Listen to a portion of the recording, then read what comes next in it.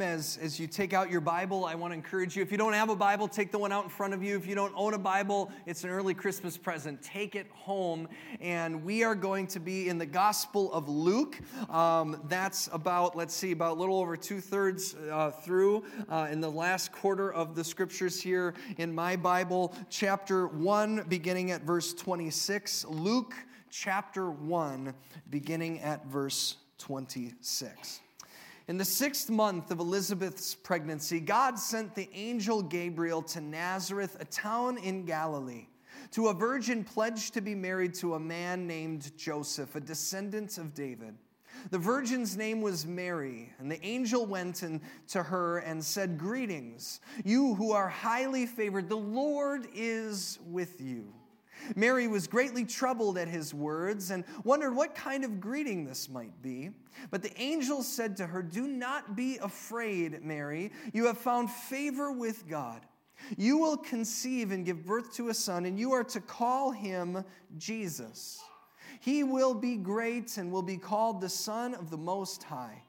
The Lord God will give him the throne of his father David, and he will reign over Jacob's descendants forever. His kingdom will never end." "How will this be?" Mary asked the angel, "since I am a virgin?" The angel answered, "The Holy Spirit will come on you, and the power of the Most High will overshadow you. So the Holy One to be born will be called the Son of God. Even Elizabeth, your relative, is going to have a child in her old age, and she who was said to be unable to conceive is in her 6th month. For no word from God will ever fail." "I am the Lord's servant," Mary answered. "May your word to me be fulfilled." Then the angel left her. The word of the Lord. Thanks be to God. Lord God, we pray that your word would be fulfilled in us too, that Mary's prayer would be our prayer, and that you would instill in us this gift of faith, that by your grace we might believe these words that are not only true from thousands of years ago when they were written, but bring the truth of the good news that you, Jesus, came to be with us and that you are with us now. May your presence through your word change us, that we might become more like you and closer to you when we leave than when we came. It is in Jesus' name we pray. Amen.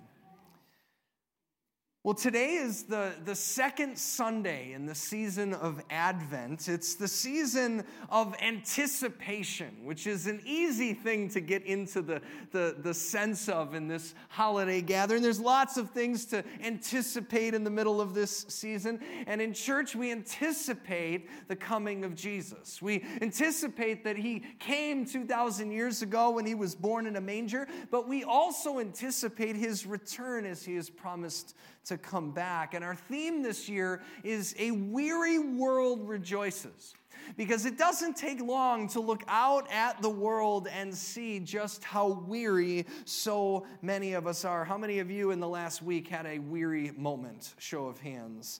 This is a series for you. And the hope of Christmas in Jesus is that Jesus was born in a weary world. He was not born in a well-rested world. He was born in a weary world. And we started with hope last week in the story of Zachariah and Elizabeth.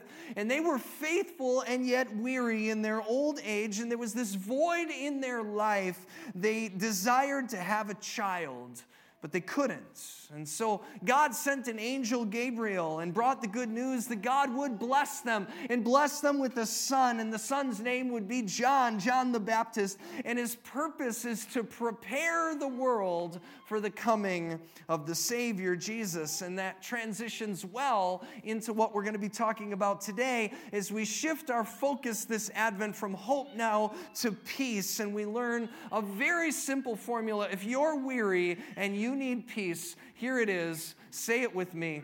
Preparation equals peace. Preparation equals peace. And I think we understand this on a very practical level. Wouldn't most of us agree that one of the main culprits that robs us of our peace in the midst of this season is not being as prepared as we would like to be? I'm probably causing anxiety right now just by bringing that fact up, and I just want to start with a little bit of grace. No one is ever as prepared as they want to be in the Christmas season. No one is ever prepared. I don't care how manicured the Instagram pictures are on Christmas Day, and you think, well, they had all of their Christmas presents under the Christmas tree. Let me tell you, you don't see all the parents are doing this. You don't see what's going on underneath the surface. Someone forgot something somewhere. We ran out of time. We got someplace late. We all do. And the reason I believe that is true is because Christmas is unique, and not that it's busy. Every season can be busy, but it is a season that is full of busyness because we have to be prepared more than we have to be prepared in other seasons. It's not just the busyness. If you think about summer, right? Like we get excited around the summer months because we think we're going to relax, and who relaxes in the summer, right? We got all this stuff we're going to do. We're going to go on vacations and get things done outside the house and all of that stuff. It's busy. You've got the busyness of the changes of seasons in the fall. School starts and those sorts of things. Winter and spring are busy. You've got Easter and spring break. But Christmas isn't just busy, but in addition to being busy, it requires preparation more than other seasons. You have to buy gifts for loved ones, and that doesn't just mean buying them. It means thinking about your loved ones and what is it that they would like to have. I looked at Google, and you can see what the highest searches are on any given day. You want to know what the number 2 search query was on Google on Thanksgiving? Black Friday sales. While everybody is sitting and eating their turkey, they are looking for the best deal to buy the gifts that they're going to buy on Christmas. And you got to order it early, right? Because it might not get delivered in time, and it's got to get there in time so that you can wrap it, and you can't forget about it when you leave to your family gathering. And that family gathering that you're going to, remember, you got to bring a dish to pass, right? And so you got to cook, and that's part of the preparation. And then if you've got kids especially, you got to make sure everybody has a nice outfit. We have 5 kids. Ask my wife what that looks like. That's crazy to try to think, oh, we got to make it look nice. We're going to take a picture with grandma. We got all this stuff to prepare. And of course, you got to take off of work or school. And so you got to take care of all those commitments by preparing ahead of time. If you travel during the season, how many of you are going to be traveling or having people travel to you during the season? Show of hands. I saw on the news the week of Thanksgiving, they estimated that this year, the holiday season travel is going to exceed the number of people that were traveling pre-pandemic. So not only have we gotten back up to speed at this point, but we are beyond where we were before. And if you do not prepare, you will not get to where you're going. And if you're anything like me, I just listed all the things we need to prepare for. It's only 21 days to Christmas. Did I just suck the peace out of the room? Right? Like you got somebody over there who's on Expedia. I got to get that plane ticket, right? I didn't get Black Friday shopping done. And so the point is made, right? On a practical level, say it with me, preparation equals peace. We know this, and I can't promise you that you're going to have all the presents underneath the tree. I can't promise that your plane is going to take off when it's scheduled, but the real story of Christmas gives us some insight in how we can prepare to experience peace in the midst of whatever it is that this season brings for you. And so that brings us back into today's reading. And I want to read to you just the first few verses of what we read just a few minutes ago. Luke 1:26.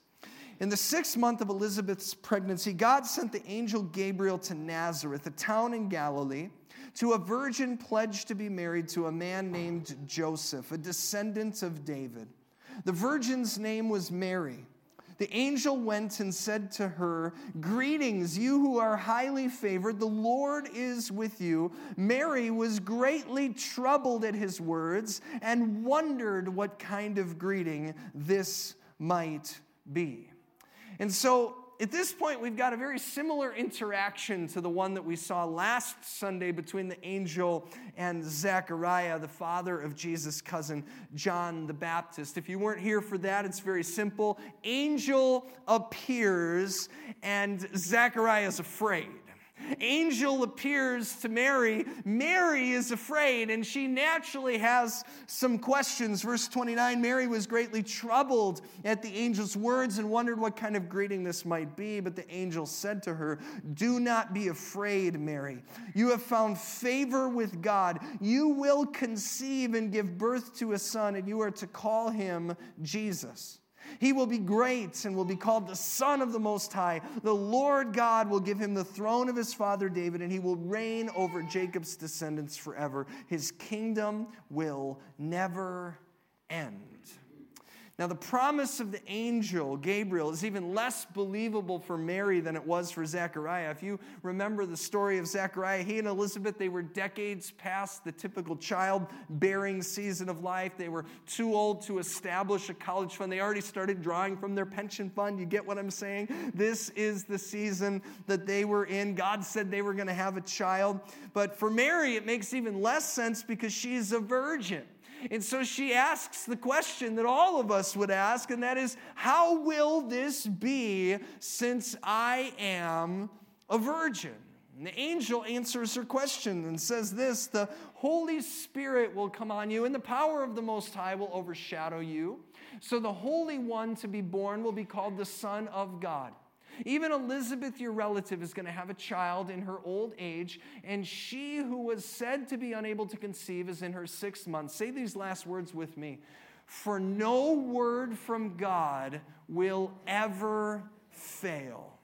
For no word from God will ever fail. If you have your own Bible, I want you to, or you're taking ours, take out the pencil, circle that word "word." Because in the Greek, it's a special word. It's not just, when you hear the word "word," you think any word, right? Like words on a page. But this particular word in the original language means an active word, not a dead word. It's a word that changes the future. It's a word that comes from life and changes life as it comes to life in the lives of those who hear it.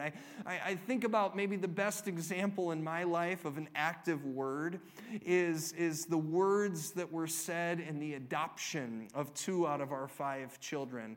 And if your only experience in the judicial system is shows like Judge Judy, you might think the gavel is what does all the work, right? Because that would be lots of fun if that's the way it was.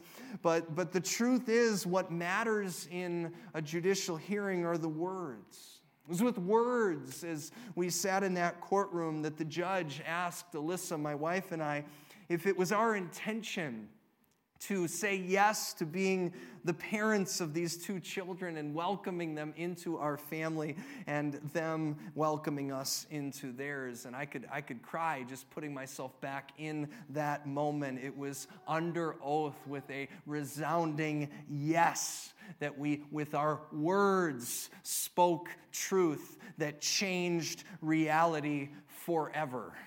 And one of my favorite pictures that we took, it's Sophie's adoption. It's on the left there. That's her up by the judge with the gavel. She got to go and hit it. Now, Carlos was adopted during the pandemic, so that was on Zoom. So we bought a gavel on Amazon. So if you're looking for gifts, and just letting you know, they're not even very expensive. And I asked the judge, is it okay if he hits the gavel?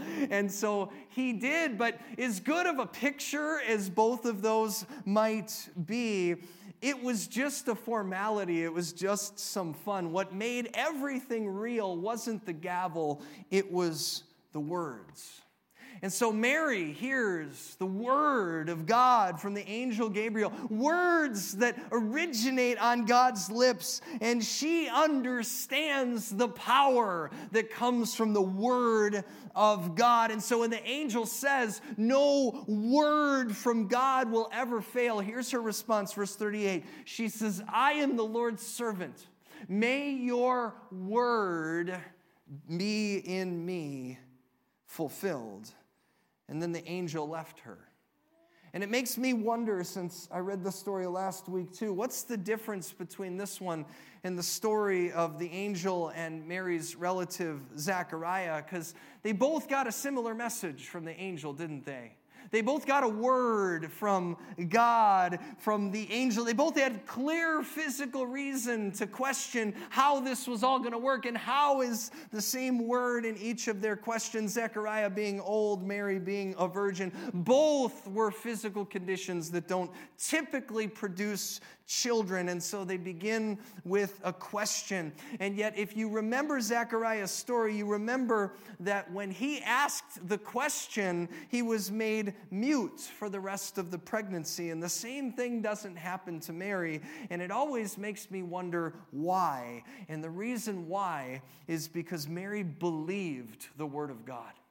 She believed the word of God. It doesn't mean she understood it, but she believed the word of God. And we see it play out in the next scene. Elizabeth is carrying her miracle son, John, and her cousin Mary comes to visit. And it says, at that time, Mary got ready and hurried to the town in the hill country of Judea, where she entered Zechariah's home and greeted Elizabeth.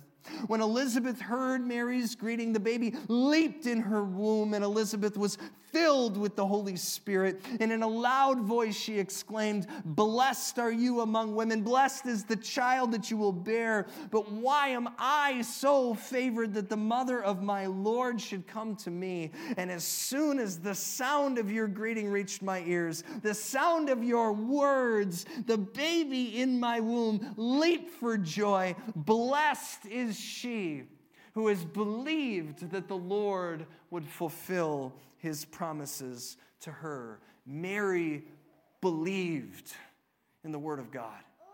Mary believed what the angel said was true. Mary and Zechariah both wanted to know how this was going to take place, how this was going to happen. And you know why? Because you would ask how too. I had a guy come up to me after the last service. He's got daughters. He said, if one of my daughters came home and said that this had happened to her, I would be asking how, right? I would be asking how if this happened to anyone in my life. And I point that out because the question how is not the problem. In faith, questions are never the problem. I was listening to a podcast just this week, and it was talking about the way in which to make religious communities welcoming to people who are young, and particularly people that maybe don't feel comfortable in religious communities. And one of the ways in which we can do that is very simply by making questions something that are welcome. Questions are never the problem when it comes to faith. Is not life full of questions and circumstances that you look at and you go, man, I don't understand why or how this works, and even if I had an angel explaining to me the mechanics of it, I still probably don't have the ability to comprehend. Mary questioned. But unlike Zechariah, Mary also believed. And she didn't wait for her understanding to catch up. Whether she understood or not, she believed that what the angel said would come true. Again, she said in verse 38, may your, say it with me, word in me be fulfilled. Friends, if preparation equals peace, and we know it equals peace in all of the trappings of the season, having our presents ready and our gifts and all of this stuff that we've got to do. We know on some level it brings us peace. Well, if presence equals peace in our faith as well, the way in which Mary found peace was not through peaceful circumstances. It was not through getting everything done when it needed to be. It was by being prepared, by believing the word of God that the angel spoke was true. And she was going to need to believe that was true because she was going to look ahead at a very bumpy road. She was going to have to tell her fiancé Joseph that she's pregnant and he's not the father. And she's going to have to tell him that God is the Father. And in a very human, grace-filled response, he sets his mind to end the engagement quietly because he loves her, but the idea sounds crazy. Doesn't it sound crazy to you too? Thankfully, an angel comes and speaks to him as well. But that doesn't mean they all go sailing into the sunset as a young family. Of course, this has to be the year a census is taken, right? And that means that they've got to go back to his hometown. And that means that a very pregnant Mary has to travel by foot. And that means they would end up going on to her giving birth, not in a hospital or even in their own home, but in a stable, in a back room, in the overflow space, because there was no room for where they were staying. In the first years of Jesus' life, Mary and Joseph would become refugees, because the government itself was out to get infant boys because they believed that one of them was going to grow up to threaten the kingdom. And guess which one it was? It was Mary's son. And so they fled to Egypt, right, for those beginning seasons of his life. And he would grow up and not just threaten the Roman Empire, but he would overturn every religious and political and social empire, not just of his day, but of every day to come. He would be such a threat that he would be killed. And Mary, Mother Mary, by then, a widowed single mother would watch as her son breathes his last for crimes that he never committed in the first place, and hangs on the cross and is placed in a borrowed tomb. And I share all of this to show you that there is nothing about Mary's life on a circumstantial level that would have brought about peace. You think you got to get some presents wrapped? You think you and I have to make sure we know what we're going to wear to a Christmas gathering? I get it. I get stressed out about all those things too. But there is nothing in Mary's life that would communicate peace. And my guess is that for some of us here, that's also our story this Christmas. There's stuff going on in our lives that leaves us weary. Some of us have lost loved ones this year. Some of us are in circumstances in our lives that are so beyond our ability to comprehend that even if we had the chance to ask an angel, how can this be? There just wouldn't be an answer that would be enough. And if that's you, I want to give you hope. Both Mary and Zechariah, by the end of the story, find peace. Zechariah finds peace as a priest. You might remember he's a priest and he's doing all these religious things. Actually, when he hears the angel, he's literally in the temple. And yet it isn't the religious things that brought him peace. And I say that because some of us think it's the religious things that'll bring us peace. We think if I go to church more around Christmas, that'll bring me peace. If I hold a candle, that'll bring me peace. If I buy a gift for the giving tree and I share charity with the world, that will somehow bring me peace. Or sometimes we think it's the cultural things. If I can just sing the right songs and get into the right mood and my eggnog is mixed just right, you get my drift, right? Like that's going to draw me in to true and everlasting peace. Now, friends, some of these things are good things. But when we look back at the story from last week, Zechariah was a priest, and he did all the right priestly things. He was a religious man. He was upright and blameless in his faith. And yet, all the traditions did to bring him peace was carved out space for him to listen. When he was in the temple of the Lord, he was able to listen. And so I look out at you and I look at those of you who are joining us at home. You've created a temple where you are. You are in the temple of God right now. Are you listening? Are you listening? Zechariah's voice was silenced so that he could hear. And the reason he was silenced was so that he would believe that the word of God is true. And you've got Mary, lowly Mary, who listened and heard what the angel said. She had a lot of questions, but unlike Zechariah, and unlike you and me, she was not in a quiet sanctuary. She was on the cusp of a derailed engagement and a roller coaster of a life, to put it plainly. And yet she found peace too. Why did she find peace? Well, because she believed. She believed, and so if you want to find peace this season and every season, here's the deal, guys. It doesn't matter what you get done. It doesn't matter what you don't get done. It doesn't matter what presents you buy. It doesn't matter which ones are left unwrapped. The first thing, the only thing, the most important thing is to believe. Because preparation equals peace, and to prepare for the peace of God, we believe. It is belief that prepared Mary to find peace in the most peaceless circumstances over the course of human history. And it is belief in God, that God loves you. That the reason his promises were true for Mary to send Jesus is that those promises are promises that you are the beneficiary of. That God loves you so much that he came to be with us. That he sent his son to die and rise again to forgive us for our sins so that you and I will be forgiven and live with him forever. And believing that it's actually true, even in the midst of all of our questions, will prepare you and me to experience peace in our lives and in this season and in every season we face. And so the last question is, you might say, well, that all sounds great and belief is a good thing to preach, but how? How do I believe in such a way that brings me peace? I'm glad you asked. The Apostle Paul answers your question in a prison cell as he is writing these words in Philippians 4. He says, do not be anxious about anything. Raise your hand if you're anxious about something this Christmas season. Do not be anxious about anything. You know why Paul says don't be anxious? Because we're all anxious. And so listen to these words. He says, do not be anxious about anything, but in every situation, by prayer and petition and with thanksgiving, present your requests to God, and the peace of God, which transcends all understanding, will guard your hearts and minds in Christ Jesus. Friends, here's the truth about the peace of God. The peace of God precedes our circumstances.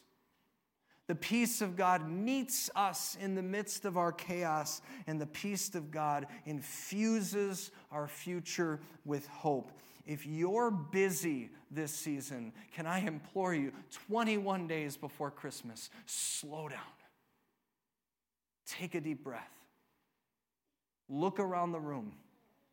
Because you're looking at faces of people that are not going to get everything done, and neither are you. You won't get it all done anyway, and so you might as well stop. Take a breath, listen, and believe. And the way that we do that is by praying, by petitioning to God, and by being thankful, all of which prepares us for peace that God will bring, just like he did 2,000 years ago when he sent his son, Emmanuel, God with us. And he is with you too. Amen.